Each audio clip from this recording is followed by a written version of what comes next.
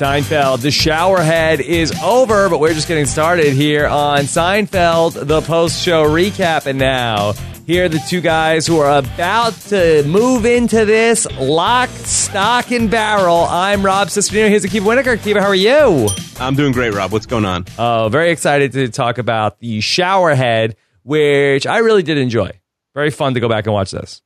Yeah, it's an interesting episode. Yeah. It's so heavy on, the Seinfelds and the Costanzas, and we got Newman in there, and Mr. Peterman. There's really like no, non-main or like B-level characters in the whole episode. Mm-hmm. There's nobody, the only like speaking role basically of someone who's not a regular, essentially, I guess Jay Leno, and I guess maybe the doctor says like 5 words in the whole episode. That's basically it. Yeah, a couple of words. Newman shows up as well with the low-flow showerhead. I think maybe the low-flow showerhead might be the least interesting stuff in terms of getting the black market showerhead.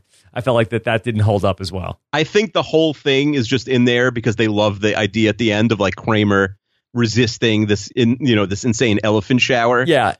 So they put 4 scenes in there just to get to that end point. It is funny seeing everybody with the low flow showerhead hair. I feel like that's a funny gag throughout the episode, but just the idea of trying to get the, high pressure showerhead is okay. But we'll talk through all of it. So a lot of stuff to get through as we go back to watch episode number 16, Keeve, of season 7 from February 15th, 1996. Yeah, we're 2/3 of the way done with season 7. Wow. So close to the final 50. Final 50. Wow. When that should be the hashtag when we get to that. Okay, fine. We will both forget. Okay. What's that, in 4 weeks? Yeah, something like that. Oh my God, final 50. That's going to be the home stretch for the Seinfeld post-show recap. Well, once we get within the final year, which I guess we're technically in just because there's a double episode in a few weeks, and then there's the double episode clip show, which even if we cover, we're only going to cover it for 1 week, and the finale is a double. So I think in theory this could even be the sort of the start of the final year. Start of the final year. Here we go. All right. So, Key, do we have anything to discuss news-wise before we jump into talking about Showerhead? Not really. Just I guess to tie up some loose ends from last week. Okay, tie them up. Everyone wanted to hear more about your cable bill. I was surprised by that. I mean, I was just talking about how I have too many channels, and then I tried to call and I tried to get rid of it. Yeah, people wanted to hear. You thought like, okay, this is getting too boring and technical, and people are like, no, it wasn't boring or technical enough. Like people wanted more. Yeah. I have too many channels that I wrestle with it in terms of trying to like, do I have to watch that? Can I get rid of that? So maybe one day we'll do maybe that'll be part of an off-season podcast. Yeah, that's not a bad idea. One other thing from like a month ago that we never tied up was there was a poll. We got into an argument. We had a poll. Who would win in a fight? Yeah. And I think we both thought the other person would win. So Post-Show Recaps tweeted out a poll. Yes. And there were 88 votes, and you won 53 to 47%. Wow. Okay. I really don't think I'm beating anybody in a fight. Like, I kind of feel like I wrestle with my kids, and I'm kind of hoping that they don't beat me up at some point. They're like tapping you out. Yeah. Well, they bite and they scratch. They really fight dirty. Yeah, you can't bite back unless you want like social services or something to come to your house. Okay, so that'll be interesting. You put up a poll also. Yes. It was 7 versus Soda. Mm-hmm. Yeah. What did people say?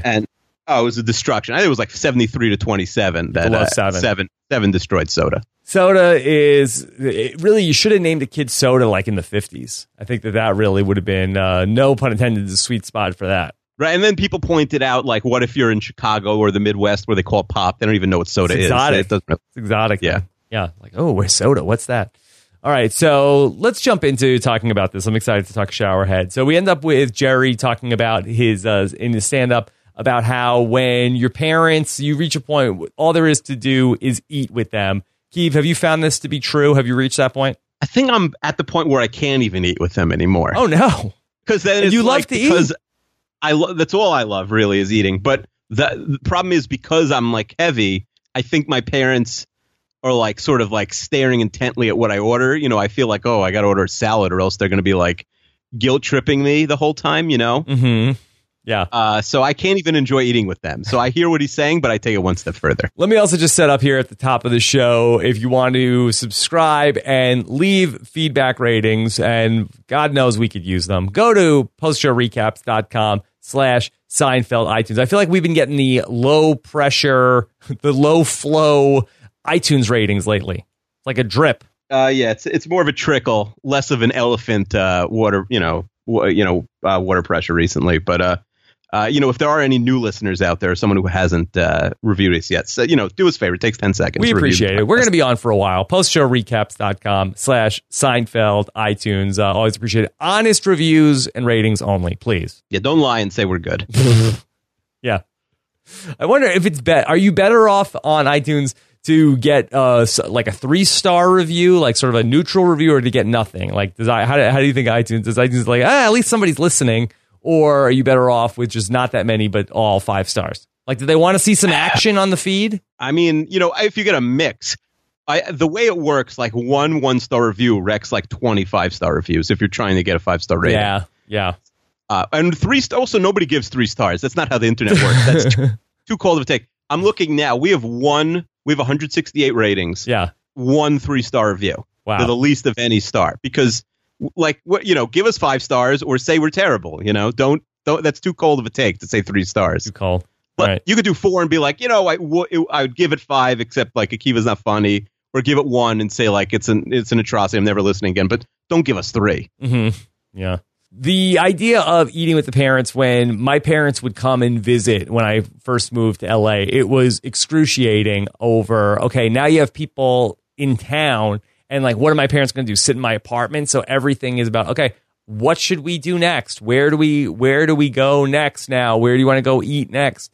And it's like, what do you want, Mom? What do you want, Dad? It was very stressful. Right. Especially since, if you live in a big city, the restaurant options are literally endless. Mm-hmm. So it's not like you back home and it's like, all right, do we go to like the deli or like the diner? There's relatively few options. Yeah. And you end up finding a couple places you like. Like if you live in New York or LA, your options are limitless. And then it's your parents. It's not only them not able to make a decision. Then it's like you spend the whole lunch deciding where you're going for dinner when they're on vacation. Yeah. All right, well, Keith, let's jump into the episode, and we start off with Elaine in the doctor's office. So Elaine has a trip planned to Kenya with Jay Peterman to go visit the Maasai Bushmen and check out their sandals. Does this sound like a fun trip to you? I mean, not really, but I don't like leaving the house. So like going all the way to Kenya and like, she's getting a drug test. Why is she getting drug tested? Do we know? It's like, does she need to pass a physical because she's going to Kenya? Like, I would understand if she needs to get like inoculations. I don't know why Peterman is testing to see if she can. I mean, she's not going into space. I don't know why they need to perform a full body physical to see if she's up to the task of going to Africa. Yeah, it's really not explained. I mean, I guess it's an interesting enough trip. I would want this trip to be like 4 days max, though. Yeah.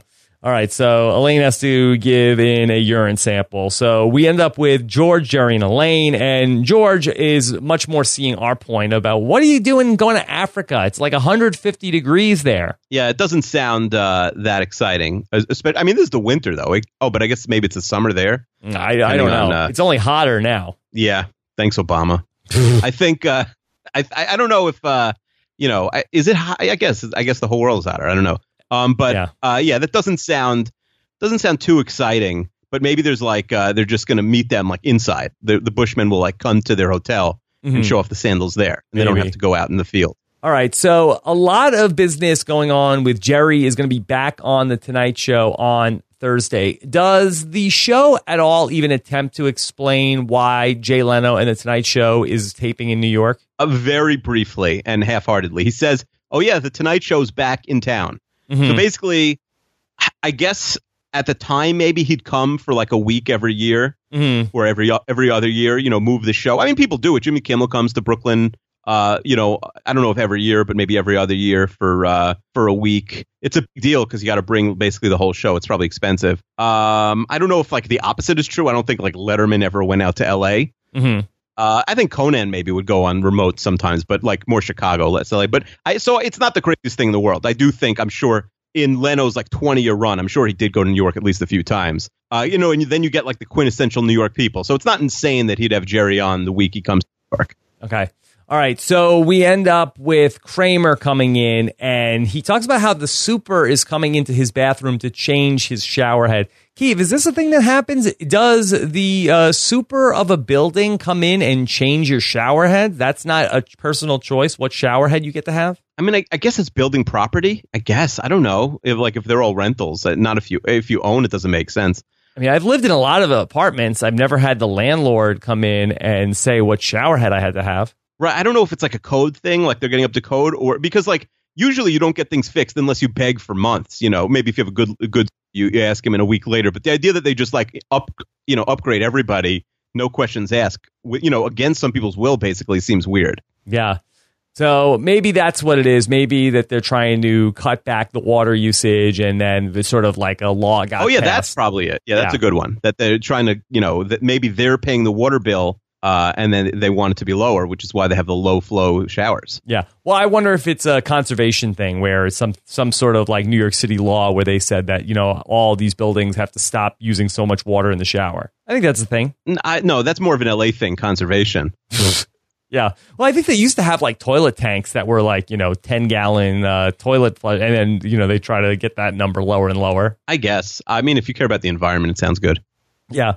All right. So the super is changing everything. And also that Jerry's parents are, after the fiasco, and I mistakenly called where they were living last week Del Boca Vista. So apparently Del Boca Vista is a new place which they are moving into. But in the meantime, Jerry's parents are staying at Uncle Leo's apartment because Uncle Leo has a girlfriend, and he's moved in with her, or he's just staying at her house? It's sort of like the college, girlfriend at the beginning of the semester, then you basically live there, even though you don't officially live there. Yeah. Okay. I have to get your mail a couple times. All right. Also, we find out that Uncle Leo is having regular sex. How about that? I mean, they're assuming. I don't know if Leo ever admits to that. We see him in bed with his girlfriend. Well, they have to sleep. Like they're watching the Tonight Show. I guess so. It's 12 o'clock at night. Yeah. Also, Morty is confused about what time they tape the Tonight Show. He doesn't understand why they tape it at 4:30 and it airs at 11:30. He asks Jerry, how long have they been doing that for? And Jerry, very incredulously, says 30 years. Yeah, it's not so crazy. People don't know that. I feel like you'd either know how TV works or you don't. And I could see Morty Seinfeld not knowing how TV works. So Elaine brings up a good question for George. Hey, how come your parents never moved to Florida? I like how George has never considered it till right now. Mm-hmm. Yeah. Now, Keeve, if I have this correct, that your wife's parents live in Florida, but yours do not. So it's very similar to the Jerry George situation, correct? Sure, but they're like my wife's family's from Florida. Like they moved in their 20s. Not my wife's grandparents pulled what the Seinfelds did. Mm-hmm. Move from Baltimore to Florida after you sort of retire or whatever. Yeah. Okay. Jerry has the pamphlet for where his parents are moving to now, Del Boca Vista. Why does Jerry have the pamphlet? Yeah, I don't know. It's probably just lying around the house. That doesn't make it I didn't think about it. Yeah, I guess that maybe they brought it over to show him and to say like, hey, here's where we're moving. Probably. They're so, they're proud of their new place, and obviously they need to get out of the old one. Mm-hmm. All right, so then we get a phone call from Helen. She calls up and she wants to know where should she get ice from? I mean, this seems like a bizarre phone call. Is it so hard to find ice in New York City? I guess so.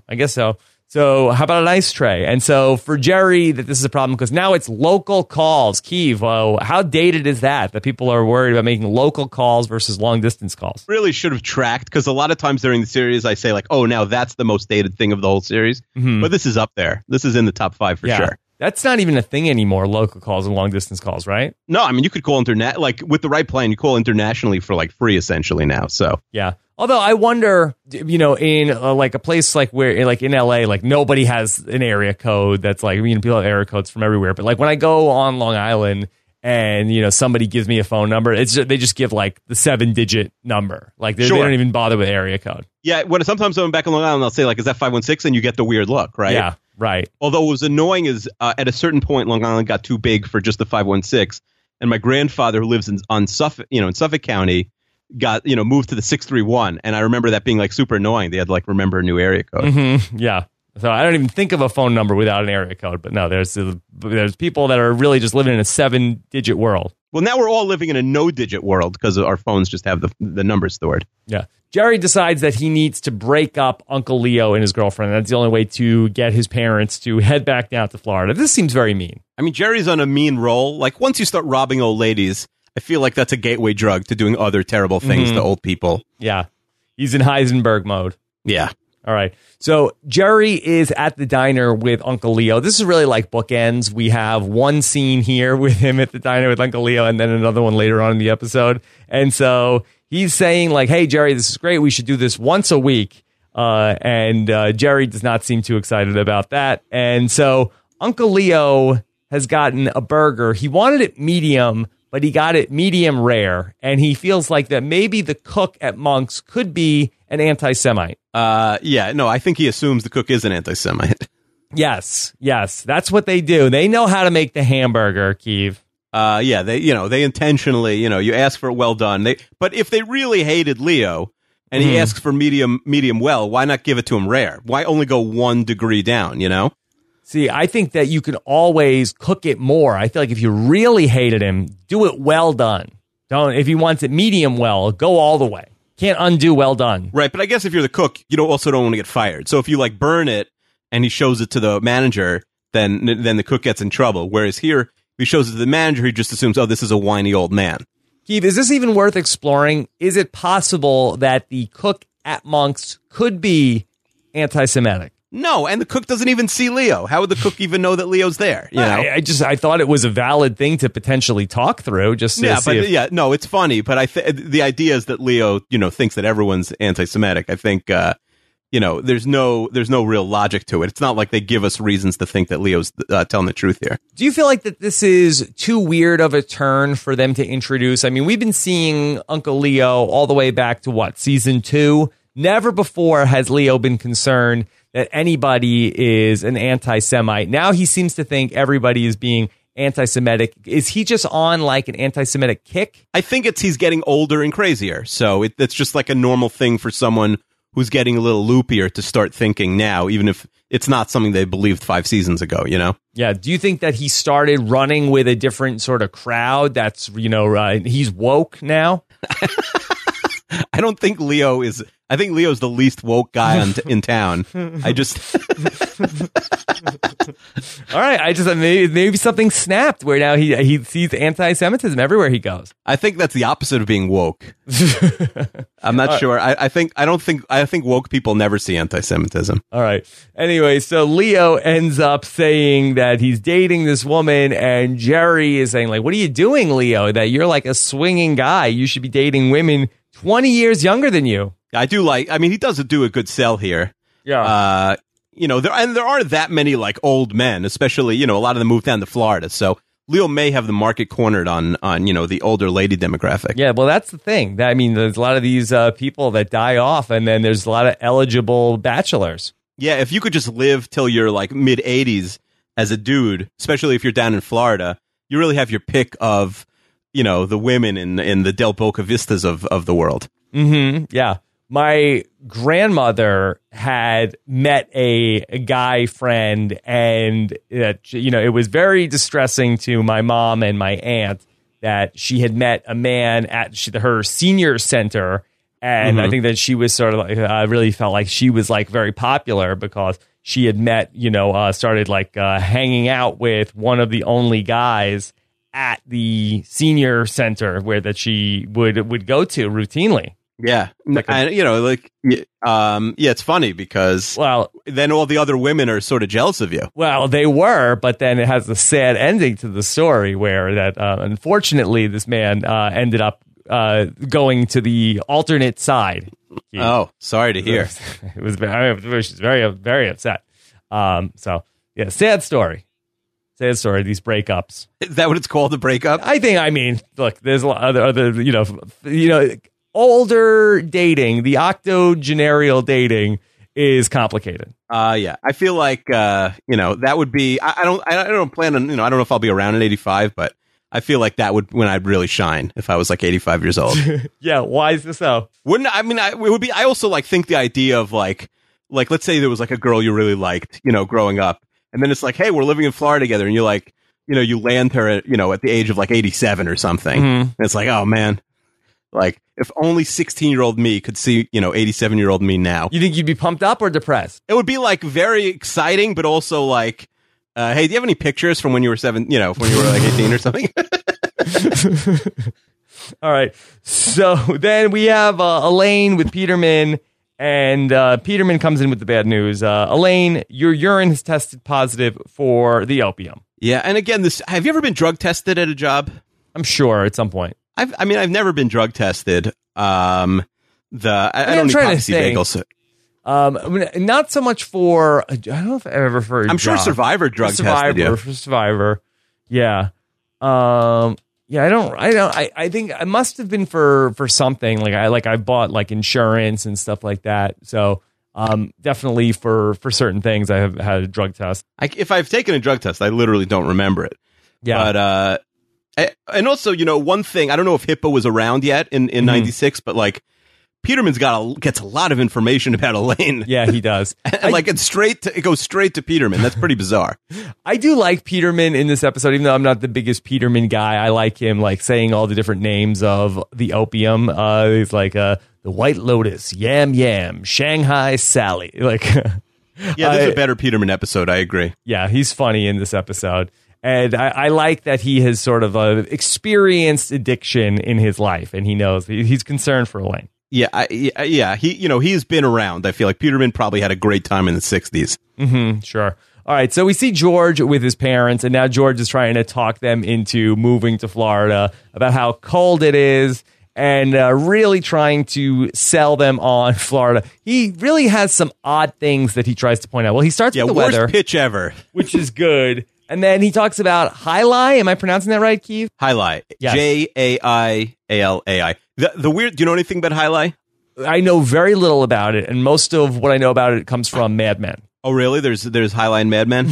Yeah, there's like some billionaire's kid is really trying to buy all this advertising time with Sterling Cooper because he feels like Jai-Alai is going to be huge. It's going to be the next big sport. That's funny. So there was a mini 30 for 30, like, they put it online, or they used to put them on Grantland, about Jai-Alai, and it's called like Why Did Jai-Alai Die, basically. And it was really interesting because like I used to go to this junkie casino in Dania, which is in South Florida, and it's called Dania Jai-Alai, and like they had a Jai-Alai court which seated like 10,000 people. Wow. But there was like 40 people there always, and it was super depressing. Yeah. I don't know the rules, so I never gambled on Jai-Alai, but you literally like there were so many seats. You could like hide there forever. It's like a whole stadium, and like only the first 3 rows are filled out of like hundreds of rows, because it used to be super popular, and now there's only like a couple Jai-Alai courts left in the world. So it was just explaining why, like how it got unpopular. There was like a players' strike for years, and the sport just never came back from it. Oh man! But it was like an interesting documentary. But yeah, there used to be like Jai-Alai results in like the New York Post when I was a kid, and until that documentary, like I hadn't thought of it in 10 years. So yeah. I don't know if it's a great sell for Estelle Costanza. Is it in the Olympics, Keith? No, Jai-Alai is not in the Olympics. Okay. Almost it's a gambling only sport. It would, it literally only exists so people can bet on it. It's weird. Do people just bet on the outcome, or are there like lots of different things to bet on during the game? You might be able to bet on individual points. I think you just bet on who wins the game. I'm pretty sure.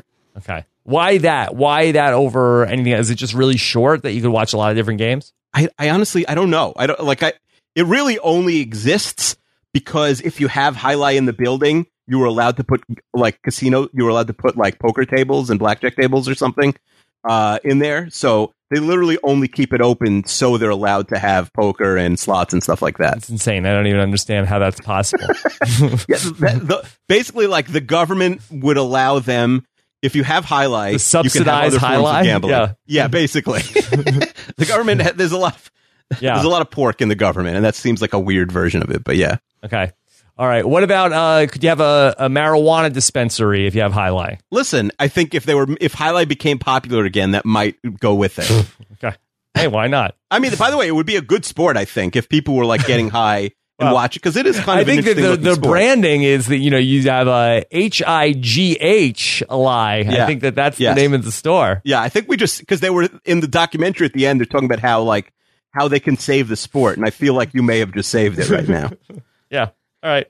We'll take a meeting on that. Let's see where we can get going. Anyway, George is also trying to tell his mom about how she could swim with dolphins. Does Estelle seem like a kind of person that would swim with dolphins? No, and that's also the type of thing you do one time, right? Mm-hmm. Yeah. Overrated swimming with dolphins. Yeah. Oh, for sure. For sure. For years, my wife used to say, oh, I just want to swim with dolphins. And then we did it. And she was like, oh, that wasn't that fun. Yeah. I mean, it's probably not fun for the dolphins either. No. It's a zero-sum game, the swimming with the dolphins. It was very cold also in the water with the dolphins. The dolphins, they don't really like warm water. I mean, I don't think dolphins like people either. No, they like people. I think that's a well-established fact. Well, I know I hate dolphins. Miami ones? I hate the species because of the team. Like, they should disassociate themselves from the awful team. All right, so we see Elaine back at the doctor, and the doctor shakes his head. Elaine is apparently still testing positive for the opium. Yeah, failed again. Quick scene. Yeah. All right. So she doesn't get it. I think actually when we had Elaine back in Jerry's apartment, I think she might have been eating the muffin all throughout the episode. It does seem bizarre that Elaine is just constantly eating this poppy seed muffin throughout this episode. I mean, I've been on muffin kicks before. Muffin kicks. You go to like the store. I just combined two, soon to be seen Seinfeld episodes, the little kicks and the muffin tops. But that heavily involve Elaine. I think. I would have like a muffin every day from like the same store, but now I also haven't eaten a muffin in like 5 years. So you go through muffin, ups and downs with the muffins. Okay, Elaine's in an up right now. Muffin up. All right. So we ended up with Jerry and Kramer. They run into each other. They both have the low flow shower head. There's no pressure. Jerry's going to take a shower at the Tonight Show. Yeah, their hair looks like painted on almost. Yeah. It is funny whenever you see them with, anytime they mess with Jerry's hair, it's always funny. Yeah, it's pretty like if you just turned on this episode, you'd think like, wow, that's really a bad haircut for Seinfeld. Yes. Okay. And then we start a run of people with low flow shower head. I'm not Kramer. I'm not Jerry. Kramer goes to see Newman. Newman is not Newman. Yeah, they're all on the same. I do like the rare occasions where Jerry and Newman are on the same team. Mm-hmm. And here, where they have a common enemy here, which is the shower heads. Yeah.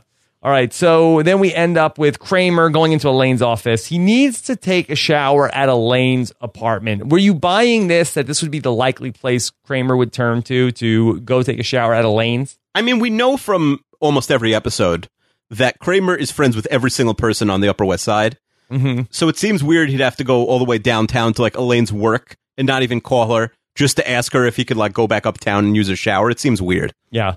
Would George's house be closer? And George is more likely to be home during the day. He doesn't, hasn't been working much for the Yankees recently. Yeah, although Susan's there. Yeah, that's true. That could get awkward. But I just think, call first. Like, why go all the way to her office unless he was in Midtown or wherever she works already? I don't know, like, what the purpose of going down. That's you really have to want to take a shower.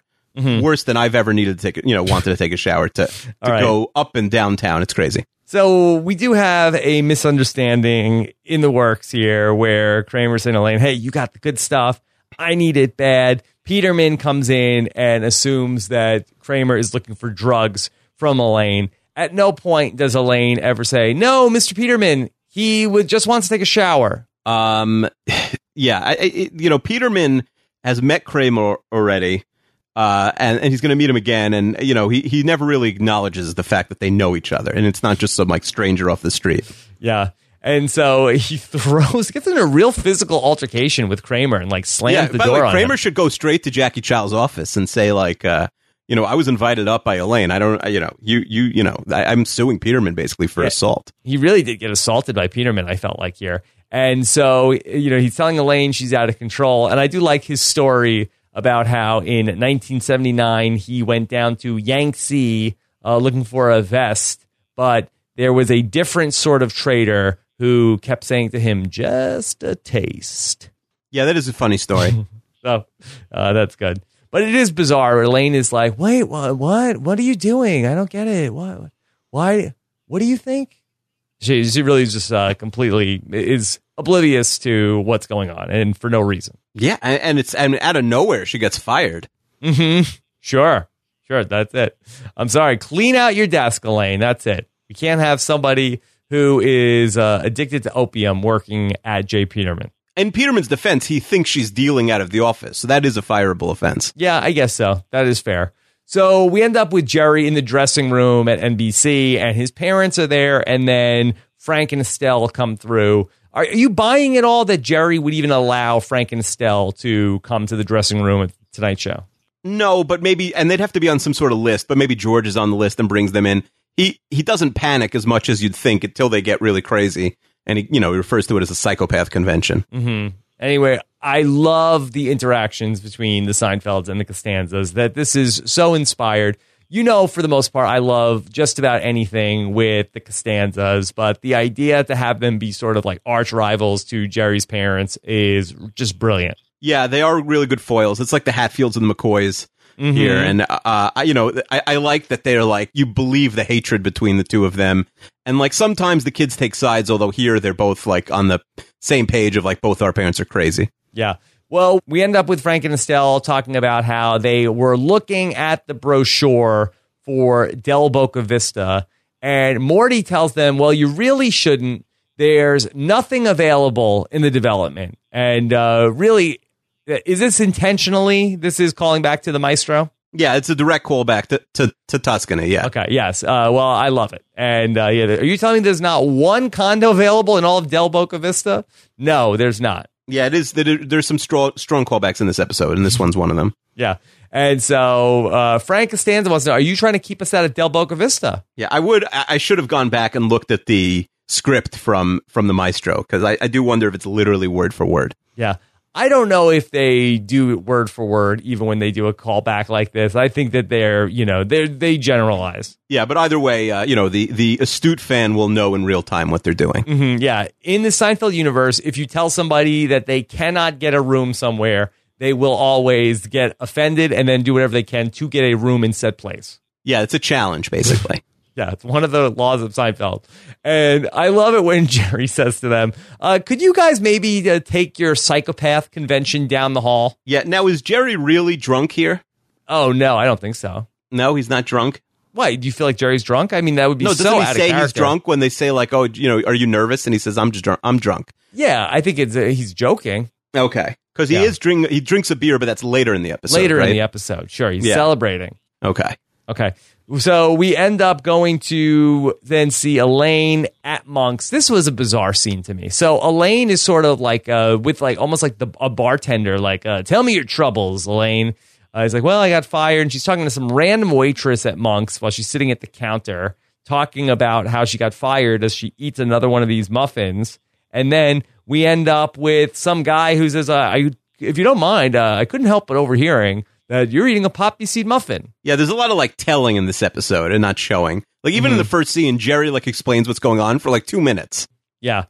Do we know anything about, I'm sure this came up in the emails, that how many poppy seed muffins would you have to eat to test positive for opium? I do think it comes up in the emails, although not the exact number of muffins, but I think it is possible. It's possible that you could have a couple muffins with poppy seeds and then you could end up with testing positive for opiates. I don't know. When we get to, I think Dr. Thomas has a take on it, so I didn't read it carefully. But when we get there, we'll find out.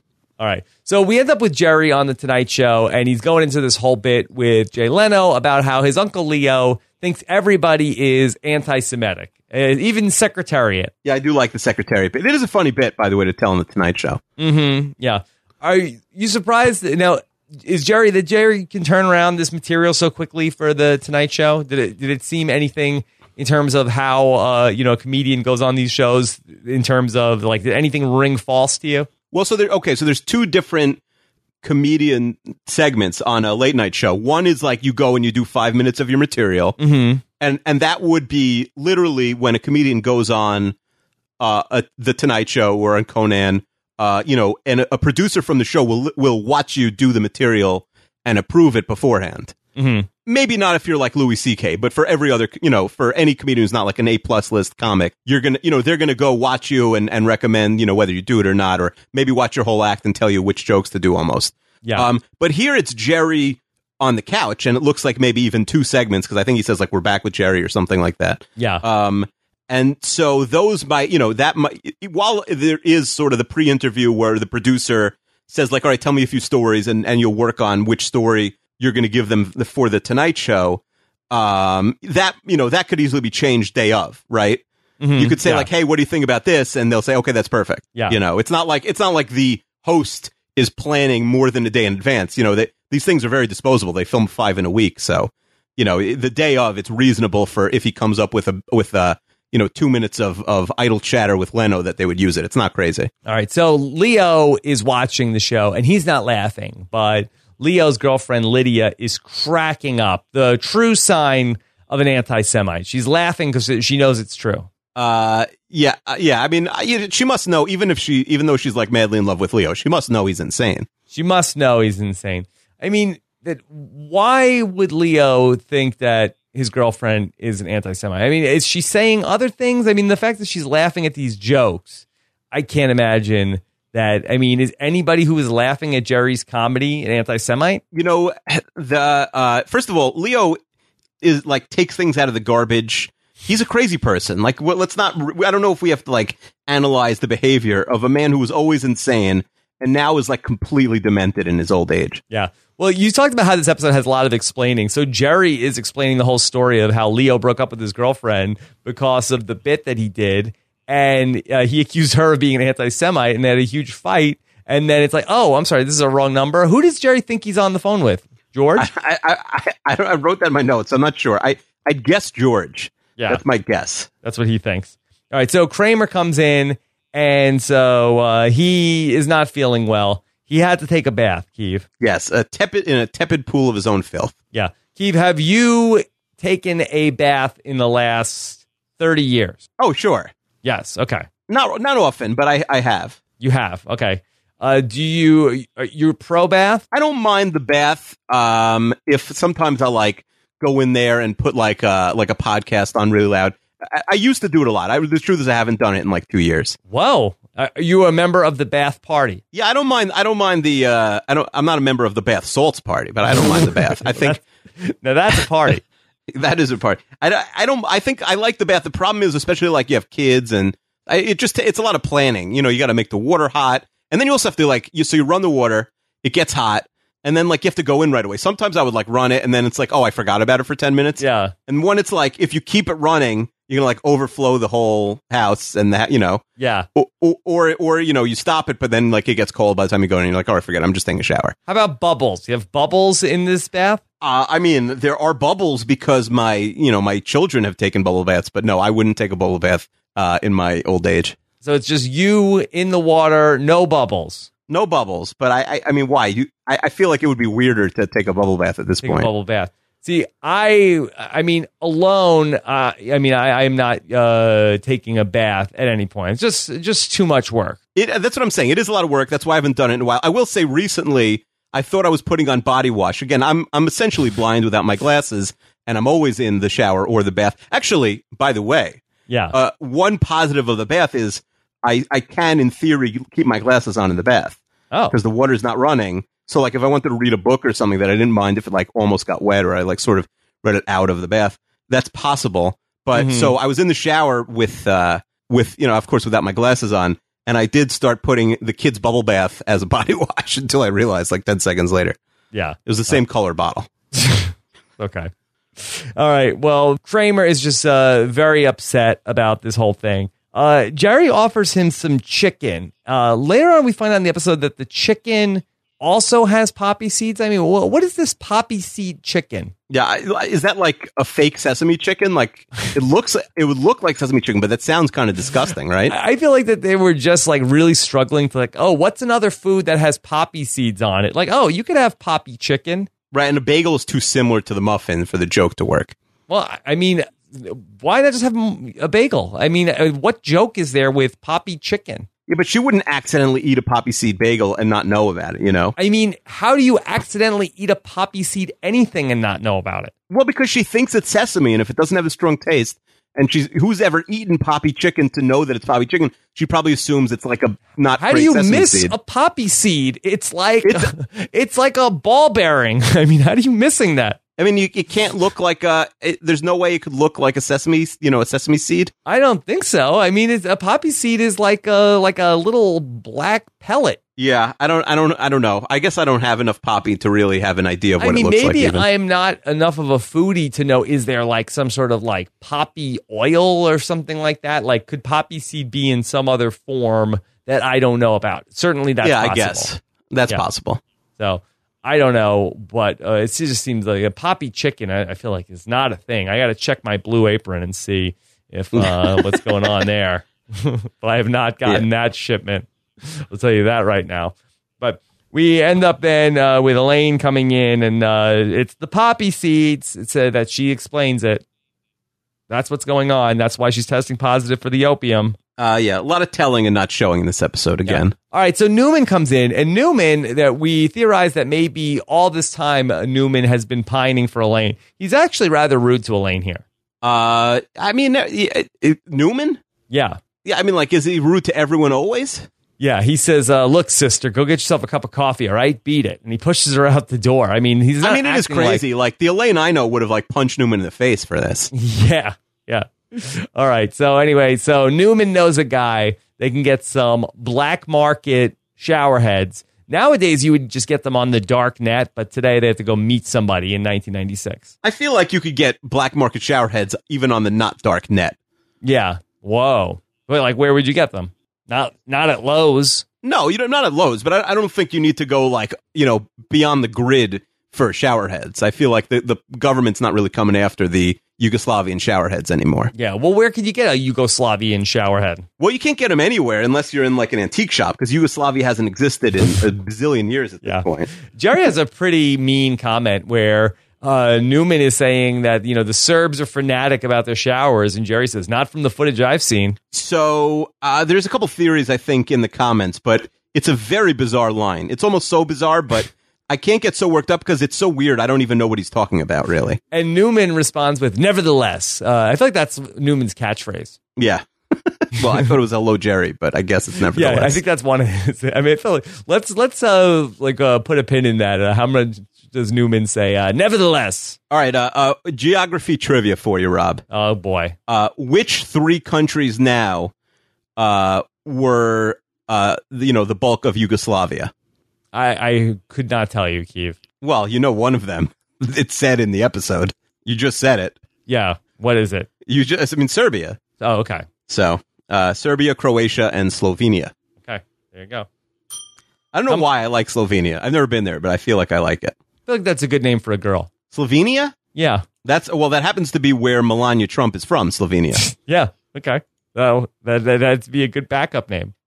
Jimmy Kimmel, I didn't watch the whole Emmys, but I watched his,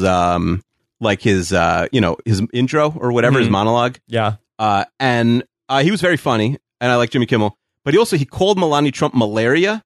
I'm surprised he didn't get more kickback for that. I feel like people would have been more upset. Yeah, and what was the context of the joke? It was making fun of Trump, but he's like, when he goes and, to sleep next to his wife malaria, and she, like, cringes or something like that. Yeah. I don't know. He could do better. Yeah, but in general, he did a very good job, actually. Yeah.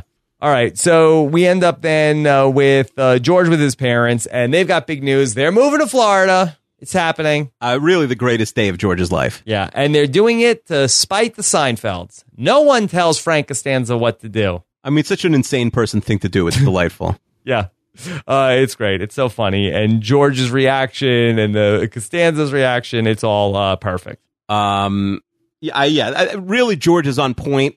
He sort of like bridges the gap between knowing his parents are insane, but going along and like yelling with and at his dad during the episode. He's really great. Yeah. So George comes into Jerry's apartment. He's busting. His parents are moving to Florida. It's finally happening. What a terrible break for Jerry here. Yeah. Well, he doesn't know quite yet, and they're excited, and they say we could go visit together every 5 years, which is very funny. Yeah. And so they're moving there to spite Jerry's parents. Now, Jerry takes this news well. He's like, yes, that's great. Your parents are crazy. I know. This is great. Beautiful. So they're all very excited. And we end up with them starting to have a bit of a celebration, which is short-lived. So anyway, Morty and Helen, they're still in Leo's apartment. They're not ready to go back to Florida. And the phone rings, and it's Frank Costanza. And he says, "You thought you could keep us out of Florida? We're moving in lock, stock, and barrel. We're going to be by the pool. We're going to be in the clubhouse. We're going to be all over the shuffleboard court." I love the menacing Frank Costanza. He is amazing in this scene, although I question the Costanza strategy. I feel like they should have just shown up one day. Right. They really called their shot of what they were going to do. They couldn't wait to tell the Seinfelds what they were doing. And how did he have Uncle Leo's number? Yeah, someone wrote that in the comments also. I really, I think it's just a phone book. Mm-hmm. You know, back then, you know, you just looked up Leo phone book, you got it. You got it. All right. So Jerry and George are now hanging out. They are toasting, reminiscent of when George was getting engaged, and they were going to have a champagne toast. Yeah, although Jerry, I think, had to like con George into that toast, whereas here they're on the same page. Yeah, they're on the same page, and everything is going great. Food tastes better, air seems fresher, you have more energy, and the phone rings, and it's Morty Seinfeld, and we are not going to Florida. We're moving in with you, Jerry. Yeah, I mean, and Jerry says yes, which is, you know, baffling. I don't understand it. Yeah, and then Jerry breaks the beer bottle on the floor. I feel like there was no liquid in the mess on the floor. I feel like it was just glass. Maybe he had finished his beer? Yeah.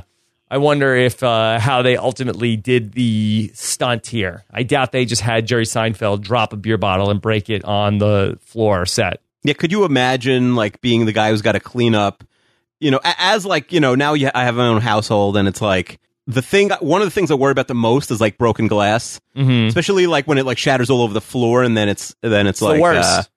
We went to somebody's house for like a holiday meal, and it was taking a while to get started, and then like their daughter was bringing like their like fancy china to the table. Yes, and it broke, and it was like this enormous room. It was one of these like dining room, living room, kitchens that are like its own open space. And the glass went from the plates went everywhere, to the point where like my kids and I would like sit on the couch for 45 minutes while they got all the glass, because it was, you know, it was a big house. Like it took so long just to find all the pieces of glass. Terrible. So really, like I begged my wife recently to get rid of like all our glasses and stuff, because what'd she say? Every week somebody breaks a glass, and no, she said I'm an idiot, and she said no way, but I'm with you, Keith. Let's get rid of glass. It's an hour of your life every time a glass breaks, basically. And then there's one piece I missed that ends up in my foot next time I don't wear shoes in the kitchen. Now, I like a ceramic coffee cup. Can I keep my coffee cup? Yeah, the ceramic is fine. We should all move from glass to ceramic. Yeah. If that breaks, you're not worried about like it getting in your kid's feet or anything like that. You know what I really hate? Wine glasses, champagne glasses. That stuff always breaks.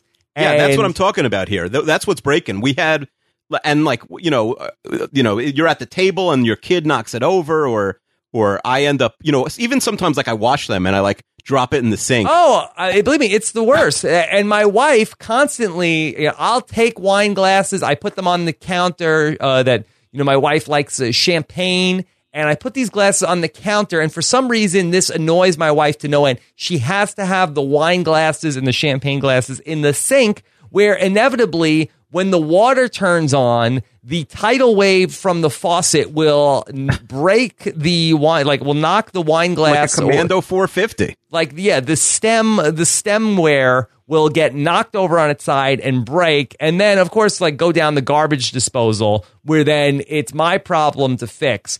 All because that the wine glass on the counter annoys. Wow, why are we putting glasses on the counter? Yeah, I just counting in my head based on how many we had, we've broken in the 12 years we've been together at least 19 glasses.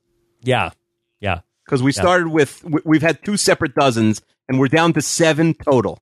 Yeah, and don't even get me started about how I had to get the baby food jar out of the garbage disposal a couple of months ago. I think I talked about that on this podcast. No, I didn't hear about that, but that sounds awful. I feel like I did talk about it on this podcast. Everything should be plastic or paper. I don't know. The glasses really drive me insane. Yeah, it's not great. Anyway, so... you know what sucks? Just being a grown-up is terrible. Yeah, in general. I like when I was a kid, and I didn't have to worry about like freaking breaking. If I broke a glass, you know what I did when I was a kid? Went upstairs and watched TV while my dad cleaned it. Your dad cleaned it. Yeah, I don't mind the part about like being a grown up where I can do whatever I want, but then sure, that part is good. Yeah, I don't like when I have to clean up other people's broken glasses. Yeah, and then like when your kids get older, and then they're like, "Hey, can we have a glass too?" No, and then that you say that, but then it's they bother you, and then we said like, "Oh, when you're 15," and now my 7-year-old uses a glass every week. All right, so. Jerry is upset, and he says that his buffer zone went from 1,200 miles down to 2 feet.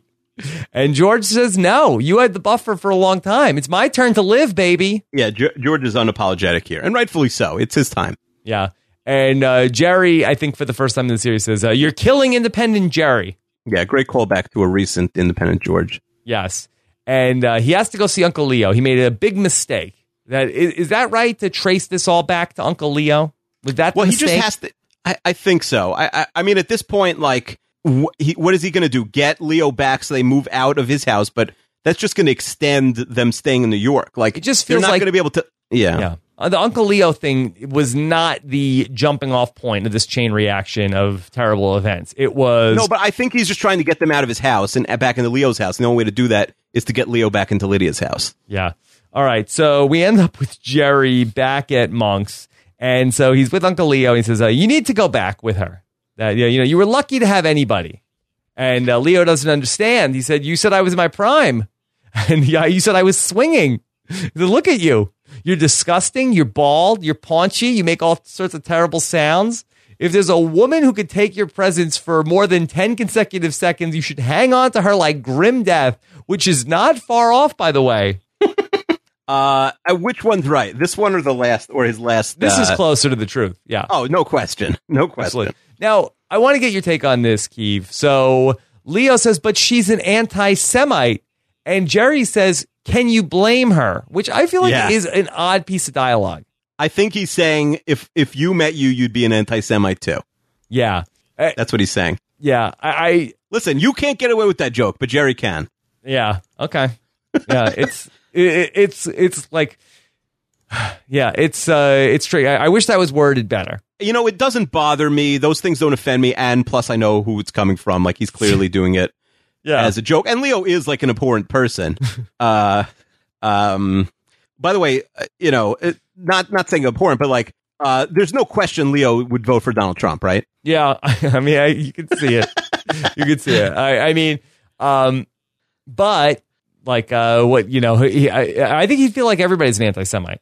Who, Leo? Yeah. I mean, I think in this field. Oh, well, you think Trump and Hillary. Oh, sure. Right, No. Right. He thinks everyone's in it. I'm not saying that Trump's an anti-Semite. Of course not. Trump's daughter is Jewish. His son-in-law is. Well, but the daughter converted. Ivanka converted. Well, he's the coveted demographic in the sense that the Leos of the world will always vote. Yes. He will people be there. talk about like, oh, who's going to win the election? Like, you got to get the old people because they actually go and vote. Yeah, huge. They don't demo. have to work that day, They're a huge demo. All right, so we end up with Morty and Helen, and Elaine comes in. She's looking for Jerry, and Helen is headed towards the bathroom. And so Elaine says that she could use the urine sample from. What are you doing in there, Mrs. Seinfeld? Very aggressive Elaine in this scene. Yeah. And she realizes that she has the poppy seed in her teeth also. And she's like, oh, it must have been the chicken. Oh, and that's what sets her off in terms of that she needs the urine sample. I mean, what day is this? How long ago did she eat the chicken? Yeah, she is no Cam Newton flossing during the football game. Definitely not. I mean, the poppy seed still in the teeth is kind of gross. Mm-hmm. So when was she there? I mean, I feel like a lot of stuff has happened since then. I mean, at what point was Elaine at the apartment earlier in the episode? So it was at the point where that Newman and Kramer kick her out because they're going to go by the shower head. This is right, all because the chicken is from the Tonight Show, right? It's leftover chicken from Morty from the Tonight Show. I mean, here's what's happened since then. So George went to go see his parents. They said they were moving to Florida. Then George goes to Jerry's house to tell him about that. And then Morty and Helen are at Leo's house, and Frank Costanza calls them. Then the Seinfelds call Jerry and George, and then Jerry goes to lunch with Uncle Leo, and then Morty and Helen move into Jerry's apartment.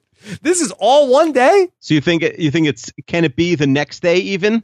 And that Elaine has a poppy seed in her mouth from the boy. Elaine, I mean, this is very... It could get stuck. It's not ideal teeth-wise, but it could get stuck in there. You could miss it while brushing. I guess so. Wow. This is not good, Elaine. Not great. Yeah. Not so impressed. For someone who, gives people a test before they could even, use a sponge, it's not ideal. Mm-hmm. All right, so more glass talk, Keeve. So she needs a sample of Mrs. Seinfeld's urine. And so she goes to get one of the glasses, and we got a long segment about which glass she should use.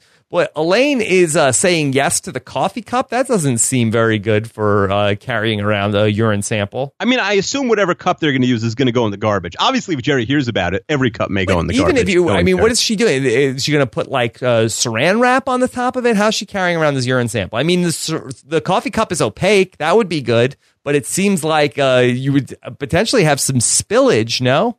Yeah, I mean, she's just putting it in the coffee cup. I feel like Elaine can then put it in a second sort of, she could find something else. Right now she's in a rush. She could figure out, but it's not ideal. She's has to leave right now. It's a good question. Yeah. So I think you want something that's tall and opaque. You know what? You could, the only thing, like, if think about like what would be in your house that in a pinch you'd use as a urine sample, I think it would have to be like a sippy cup, right? Yeah, sippy cup. I could see that. Because it has like a solid cover. You could really shut it tight as long as it doesn't, it has a cap. As long as it doesn't, bounce around too much in the car, it should stay in the bottle. Mm-hmm. Okay. So finally, she gets a glass from Mrs. Seinfeld. And then we end up seeing Kramer and Newman in the back alley, and they're trying to get the new shower head. They've got a bunch of Cyclone F-Series, Hydra Jet Flow, Stockholm Superstream. Yeah. I do like this scene. I like this guy. He's a good shower head dealer. Yeah. It's like a Breaking Bad arms dealer. Yeah, I like the names. I like his whole thing. Yeah. All right. How about the Commando 450? How about that one? I mean, that's the elephant. That's for elephants. Yeah. You'd think, by the way, like that, it seemed very powerful for a person. I don't even know if that cleans an elephant, that one. Mm-hmm. I'm not sure. Now, the Commando 450, if he doesn't sell it, why does he have it? I mean, is this just sort of like that, they have it there and then all of the marks? Is that his upsell version, yeah, maybe? They're like, oh, no, you can't handle that. You can't afford it. It's like, what do you mean? Don't tell me I can't afford it. He has like a solid circus business, where it's like, oh, I don't sell that to people. I sell that to, Ringling Brothers and stuff like that. Although he'd be out of business now, by the way, because I think they just got rid of all their elephants. Oh, it's like a SeaWorld thing? Yeah, they just got rid of the elephant. Yeah. I really feel like that in terms of washing an elephant, like some sort of like shower nozzle. I feel like you need like some sort of like power washer to clean an elephant. I can't imagine that you would have the elephant stand under some sort of like shower faucet. I think they have in my head, I have this idea of these like giant like washcloths or something that they're, but giant washcloth. This could be like, what? I don't know, like a giant like sponge that's like the size of the elephant. Yeah. I don't know. So like if you could train one of the elephants to spray the other ones with its trunk, I think that would really be the best case scenario. I feel like that's how they do it in the wild. Like a spit shower, kind of? Yeah, well, it's not spit that comes out. I mean, they pick up the water in their trunk and they spray it out. I don't know. That doesn't sound so hygienic. Although I guess the elephants that are not in the circus probably just never shower. Like the animals all bathe. I don't even know how that works. I think they go in water. Well, some animals don't like water, I don't think. Yes, the elephants do. Yeah, the elephants are in water. They do like the water. You ever go on one of those like YouTube kicks where it's like you watch like elephant sightings or like elephant fights a lion and then like 2 hours later, you're like, oh, that was a huge waste of time. No, I haven't done that one yet. No, that's a bad YouTube binge. No. All right. So we end up with Helen and Morty. They're unpacking, and it's nice to be back at Leo's. Jerry's was too small, Helen says, which I feel like is pretty bizarre. And well, what do you mean? He doesn't have a second bedroom. They're sleeping on the sofa. Well, how big is Leo's place? In Leo's place, they have the bedroom to themselves because Leo's not there. I guess so. So he's back with Lydia. I don't know if it's necessarily that Jerry's place is too small. It's just that Leo's not there. It's too crowded. Yeah. Yeah. Anyway, so the super is there. He wants to install low-flow shower heads, and Morty doesn't like the sound of that. Yeah, this must be a whole citywide initiative, or maybe they have the same, landlord. Yeah. Maybe cousin Jeffrey at the Parks Department got this ball rolling. You think the Parks Department has like a say over the water pressure of the city? It could be anywhere by now. We haven't heard about him, and he's a rising star in New York City. Yeah, he is a bigwig. Yeah. It's true. He could be in the mayor's office at this point making these decisions. Right, working for Giuliani at this point. That's right. Yeah. Anyway, Mr. Peterman, he's gotten the test results from Elaine. He calls her, and he says, good news. So we're reinstating you. You're free of opium. And Elaine he doesn't do the good news, bad news, which I feel like he should have done here. Yeah. So Elaine is excited to go to Africa. He says, no, you can't go because according to your urine analysis, you're menopausal. You have the metabolism of a 68-year-old woman, and you have osteoporosis. I mean, first of all, I don't know if these things are deal breakers. Like, who cares? And second of all, everyone should get sued and fired for giving this information to Jay Peterman. Yeah, I don't know what the laws were in 1996. I guess it was lawless. Like, you could just do whatever you wanted medically back then. Do whatever you wanted, I think. All right, so then we see Jerry seeing his parents off as they all have their low-flow shower hair, which is funny. Morty needs to take a shower when he gets back. Although Helen must not have bathed because her hair looks fine, right? Looks fine. Well, I think that she might have like a shower cap. I think that's a thing. Okay. And then Jerry breaks the news that his parents are not going down to Del Boca Vista. They couldn't bear to be away from George. Do you feel like were they bluffing the whole time, the Costanzas? It wasn't their hearts weren't in it. It was just to spite. So I think first of all, we also don't know if they could afford it. Like, who knows what their financial situation is? They've been retired for so long. It was all bluster from Frank Costanza. I don't think they ever had any plans to move to Florida. You could be right. And it's a big deal. And like George says, they don't have any friends, but their only son is in New York. So what are they doing in Florida? Mm-hmm. So we end up with George with his parents, and he's sitting with them on the couch. And Frank says, take my swim trunks. I won't need them. And his parents are arguing, and Estelle says, what does he need your swim trunks for? Kind of a soft ending. I'd say the softest ending. Yeah, well, it's not like a joke that didn't work.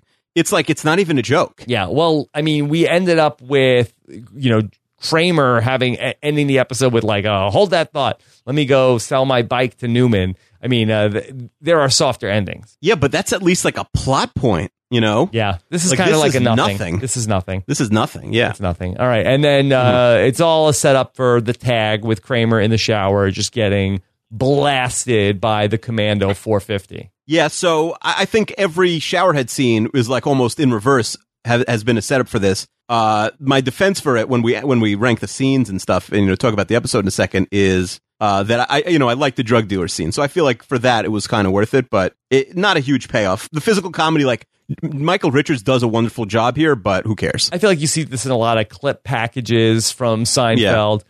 Also, is Kramer's shower in his living room? I mean, at the point where the curtain gets pulled back, it looks like it's all paneling behind him. It seems odd that would be what his bathroom looks like. I mean, is it like a studio, like a super studio, basically, where it's not just a studio? He's got like the shower in the thing. There are definitely New York City apartments like that are so small that like the shower is, maybe there's like a tiny half bath, which is just the toilet. And then the shower is like essentially in the kitchen. There's a lot of New York City studios that are like that, so it's not impossible. I think that Kramer has a bedroom. I do believe that from where we see where Kramer and Jerry switch apartments. But it's almost unimaginable to think of what the layout of Kramer's apartment would be, because you would think that, in these apartment buildings that pretty much all the layouts are the same, right? You would imagine that Kramer's apartment would be like some sort of like inverse of Jerry's apartment. Sure, that's how it's worked in, places like I've lived, for sure. So to just imagine what his apartment looks like, it seems like his apartment is nothing like what Jerry's apartment is laid out like. Yeah, I'd say if we redo, when we just get back to episode 1 in 51 weeks from now or whatever. Yeah, we'll have someone draw like every time it's like a real blueprint. We'll have the like the canonical answer to everything in Kramer's apartment, like an artist's rendering of what it looks like. I do think it may exist on the internet. I could check for it for next week, but someone may have done this. So let me just do artist rendering Kramer's apartment. Let's see if there's things show up.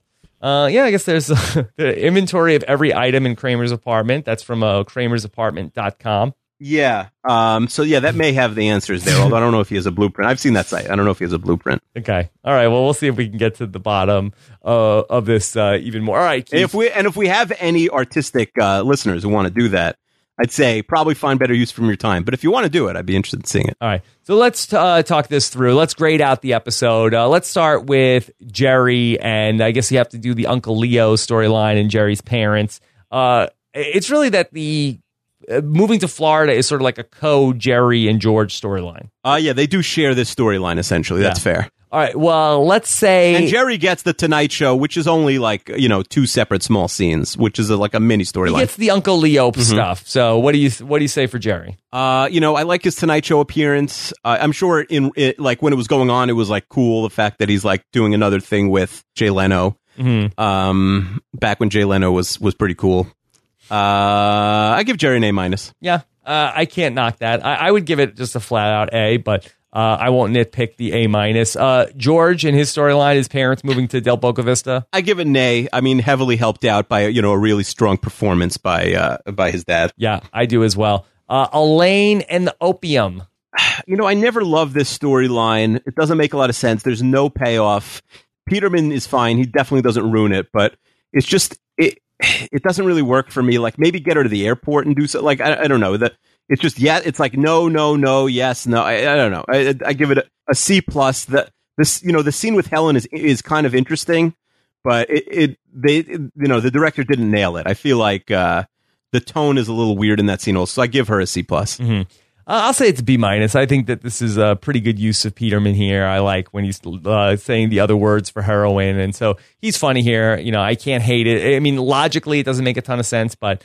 No, it's fine. It's not. There's nothing that happens that I'm annoyed about during the episode. And then Kramer with the low flow shower head. Kramer's not in like a ton of scenes here. The scene at the end, he does a good job. I do like the drug dealer, shower head scene, but Kramer's not doing a lot of work in that episode, so I give him a B-. B-. Yeah, I feel like I'm probably right there, probably a little bit lower than you are. I'd say C+. It's just the stuff. Seeing their hair is funny, but I just there's nothing. And even about that gets old. Yeah. So all right. So all in all, pretty good outing for Seinfeld. Let's try to figure out where this lands in your 180 episode ranking. Feel like that you liked it, didn't love it. I'd say somewhere around the 62 area. Oh, you're a little high. To me, this is an average episode. Ending is really bad. The pre-ending and the postscript. Not a ton of iconic scenes, but really nothing bad either. So it's almost an average Seinfeld episode, and I have it at 94. 94. Okay, so I'm way off on that one. Yeah, I love all the stuff with the Costanzas and the Seinfelds. It's fun stuff. Listen, you get in the top 100, you're doing okay for yourself. But yeah, it's not a perfect episode. All right. So then, Keith, let's get into the old Seinfeld mailbag. Seinfeld at postshowrecaps.com. Yeah, let's do it. Yeah. We should have gotten a jingle somewhere along the way for the Seinfeld mailbag. Do we have any jingle writers out there? I don't know if any that listen to this podcast. Yeah, you think the creative types aren't listening? I mean, I don't know. We've never gotten a jingle. Lunchbox type listeners? I think if we had jingle writers, I think that they would have sent us a jingle for this. They would have said, there's a spot. Well, we never asked for a jingle. Well, now we're asking for jingles. I feel like that most jingle writers would know that could use a jingle. What would you want the mailbag like? What would it say in your mind? Like what would the mailbag theme song be? Oh boy, you're putting me on the spot. Something about email. I feel like a dig at Chester would be good in the jingle. Get that in. Yeah, starts with Johnny DeSilvera. So look, I'm not a jingle writer. I'll let the artist have the license with it. Okay, fair enough. Okay, all right.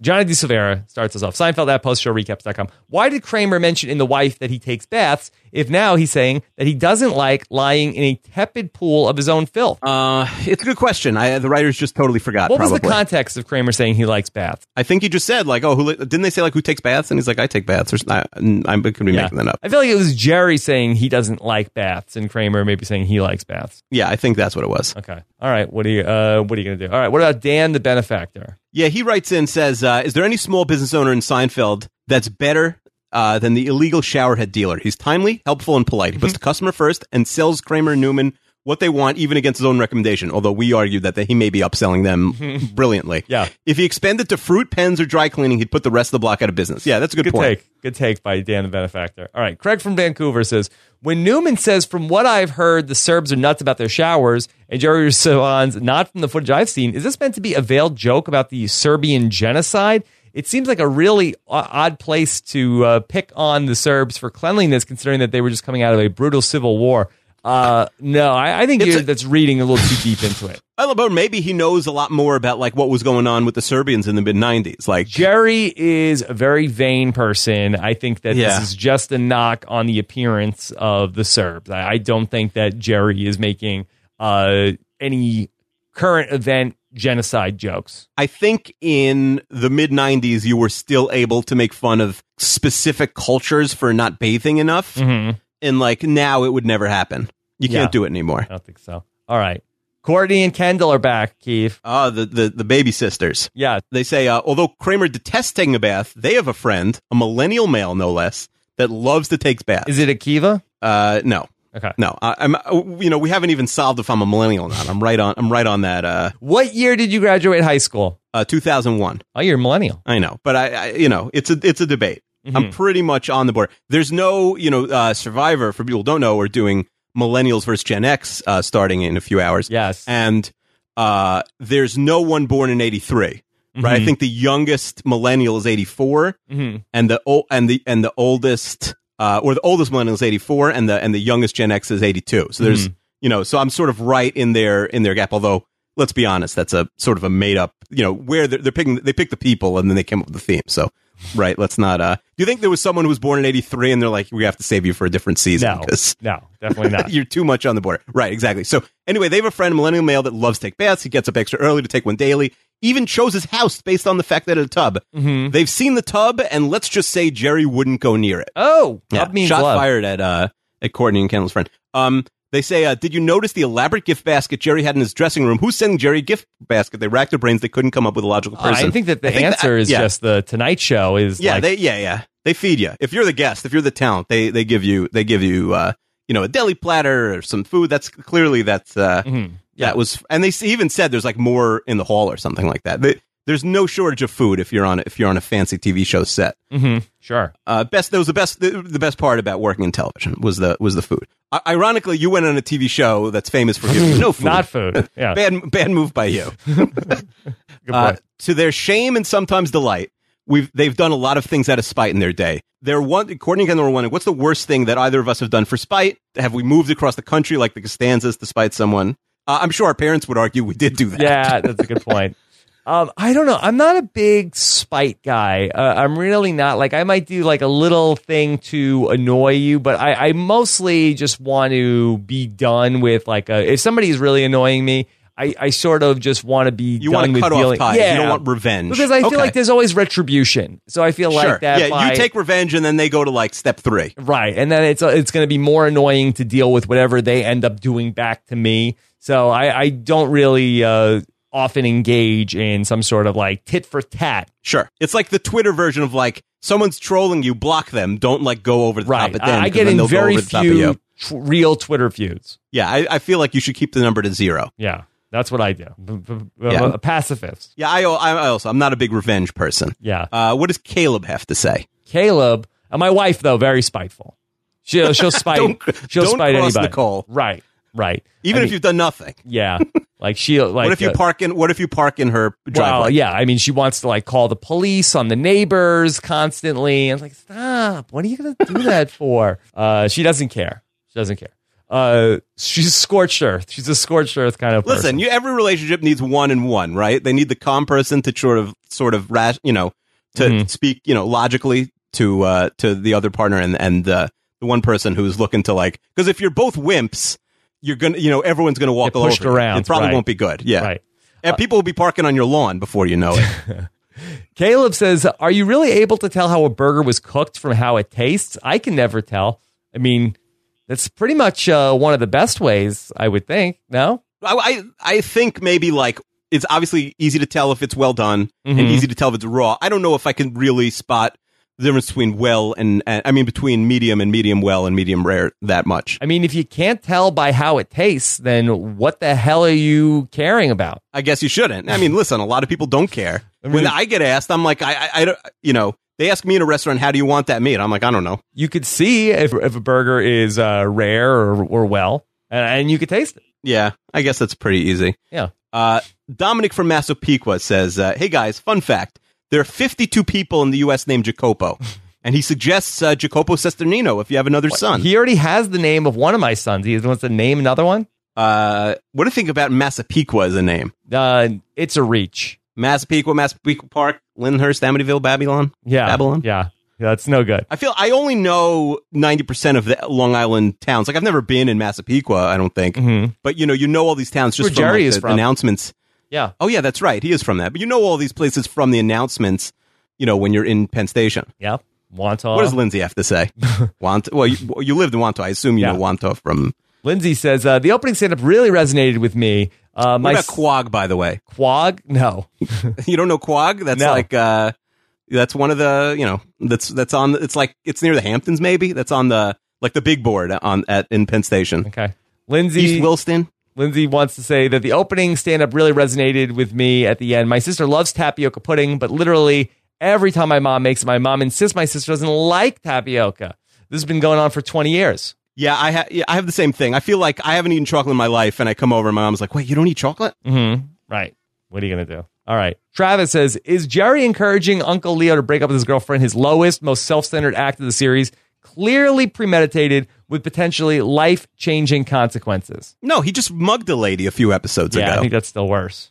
This is bad. Like, this is bad, but I feel like he set the bar so high. At this point, they have to murder. Mm-hmm. Yeah, it's coming. I mean, the last episode, that's pretty bad. That's like, it's meaner, but it's not necessarily as bad as mugging somebody. Yeah. You know, sitting and laughing someone who's getting mugged. Mm-hmm. Yeah, maybe that's actually not great. Okay. All right. Max the Millennial. He asks if this is the first time that Jerry's drunk in the series. Yeah. He's not drunk. really drunk. I think he's joking. And then he's drinking the beer later, but I don't think he's drunk. Yeah, he's definitely not drunk. I think, yeah. What about Dr. Thomas? He's got some answers about the poppy seed stuff. A quick Google search shows many reported cases similar to Elaine's problem from the episode. Clinical investigations, as well as a Mythbusters episode, have also confirmed that eating poppy seeds can be an issue with urinary drug tests for up to 48 hours after consumption. My bigger issue is with the storyline's accuracy comes in the final few minutes. Helen's urine sample tests positive for menopause and osteoporosis, but you can't diagnose those conditions on a simple urine sample. And even if you could, it certainly wouldn't show up on a drug screen. It is ludicrous. Thanks, Dr. Thomas. He used to be like medical school doctor, so maybe we haven't heard from him in a while. Maybe he's actually a doctor now. We could take his advice. Can I tell you a real quick aside from when I was watching the episode this morning? That I was watching the show, and I was watching it in my office like every single morning when my son wakes up ridiculously early and needs to play with Legos, and then usually I can do some other work. And so I was watching the episode, and so at the point where Newman shows up at the episode, and I was watching the Seinfeld episode, when Newman comes in, my son was watching. He said like, "Oh, that's the mailman." It's the mailman is coming in the house. Like, but Newman wasn't wearing his mailman outfit, so I don't really understand. That's crazy. How did he know that? Yeah, it's weird. I think he just like. Is he always watching with you? So no, I don't think so. I think it was just like an amazing coincidence that there was a person at the door. I think there's a coincidence, and I think he's just like, oh, that's the mailman. But so Newman apparently just looks like a mailman to a kid. Yeah, sometimes kids do that. I was in line at a supermarket once with a kid I went to school with, and I was racking my brain trying to come up with his name. Let's say his name was like Matt Schwartz, right? And my kids were like bored. It was a long line, and literally one of my kids, and I didn't remember the guy's name at this point. And my kids were playing like, you know, that pretend house or supermarket. And like, okay, what's your name? You're a boy. And they literally said Matt Schwartz or something very similar to the guy's name. And then he looks up and I'm like, oh, that's so weird. You know, I don't know. He looked like a Matt Schwartz. Yeah. He looked like a Matt. But anyway, that is crazy. Although I would be very impressed. I don't know if he's a Toy Story fan. Mm-hmm. If he would say like, oh, that's No, the he bad doesn't. guy from Toy Story 2. He doesn't really like Toy Story. Really? That's such a good kids movie. Yeah. That maybe in the future. We put it on one day. He wasn't that interested for him. He knows the characters. I will say you skip Toy Story 1 for the kids because it's a little scary when they're little. Yeah. But you go straight to 2. I think the kids will like it. And it's like a movie that a grown up can watch and not like shoot their blow their brains out like Mickey Mouse Clubhouse. or something. All three of them made your top 100. Yeah, I love the Toy Stories. They're great. Okay. I've seen them dozens of times. All right. What about Matt not Schwartz in Massachusetts? Maybe Matt Schwartz. Who knows? He says, since it's assumed that Kramer's a drug dealer on the black market, to be fair, only I assume that. Are you surprised that Kramer didn't have a connection to someone who sold shower heads in the black market? I don't think the black market's like a place where people know each other. Like maybe now on the dark net, like you say, they do. But I don't know if the drug dealers and the shower head people are running in the same circles necessarily. Mm-hmm. Yeah. He also says since the Seinfelds don't care for the Costanzas, how did Frank get the number? Yeah, we said that it's just a phone book thing. Matt's probably a millennial also. People forget that phone books existed. It was actually probably easier to get someone's phone number back then. Oh, interesting. Like if you wanted my cell phone number now, I don't think maybe it's on the internet, but like, a lot of like if I just want like someone asked me for my friend's phone number the other day and I didn't have my phone on me and I was like Googling it. I couldn't find it. I'm like, oh yeah, you could have found this, your parents' home phone number. You would have found, 15 years ago. So we've sort of gone backwards. Okay. And then finally, we have the Skinny Newman, Alexander Chester, writes in to say, last week Elaine was desperate to get close to wealthy Jerry. 1 week later, she rejects his offer to come to the Tonight Show because his material won't be new. Fair. Good question, right? It's fair. She's over it already. And then Chester says that does George not know Estelle at all? He tries to sell Florida to her by mentioning gambling on High Lie and swimming with dolphins. I feel like that. Oh, was Chester in a rush this week? That's it. He had others. Listen, not Rob. I go through these with a fine tooth comb. Not every question makes it to the final. Oh, okay. All right. Okay. Got it. So you gotta work hard. He had some question about like how much action is Leo getting, but I didn't care enough. That's something to explore. Yeah, the thought of even whatever. I didn't even want to get into that. All right. How about for the hashtag? I love High Lie. High Lie, but HIGHLAI. Yes. That's pretty good. Yeah, I do think we should actually take that out. It's such a good idea. Pitch it to the highlight. They're so desperate. Mm-hmm. I mean, you could just see it on YouTube. It's like a 15-minute 30 for 30. Right. It's called like, why is High Lie dialing or why did High Lie die? It's depressing. Like you see like a couple shots, like I explained with like the 5,000 seat court and like there's 4 people there. It's sad. Well, you get some people who are high and they'll be very interested, I think.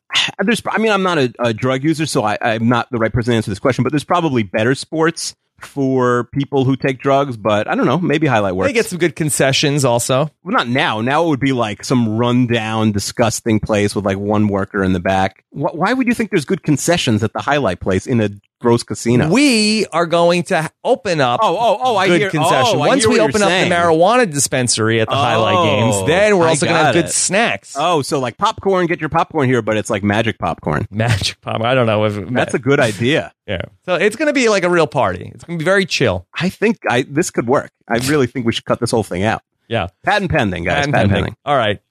So what else, Keith? What's coming up next week? Next week, we got the doll. Susan has a doll that looks exactly like George's mom. And Elaine comes back from Tuscany. We got the maestro again. Yeah. Wacky episode. All right. So looking forward to all that. Thanks so much to Scott St. Pierre, who really had to do a lot of work with this episode. So by the time you're hearing this, Scott has put a lot of effort into this. So thank you so much, Scott. And of course, Mike Moore, who writes the recaps. Always appreciate that. Keev, I listened to basically almost the whole episode, except for whenever you were talking about me, the 32 Fans podcast last night. Yeah, we're really in recap mode. I feel like I have my pulse on the season better than I have the last few years. My picks have been pretty good so far. Still alive in Survivor, and I feel like everything I said before the season so far has not everything has come true, but a lot of my picks are right on the money. I hope everyone gambled on them. Okay, so far so good. All right, so looking forward to hearing what you guys have to say in the comments on postshowrecaps.com. You can also subscribe and leave us those high flow comments on iTunes. Go to postshowrecaps.com/Seinfeld iTunes. Take care, everybody. Have a good one. Bye.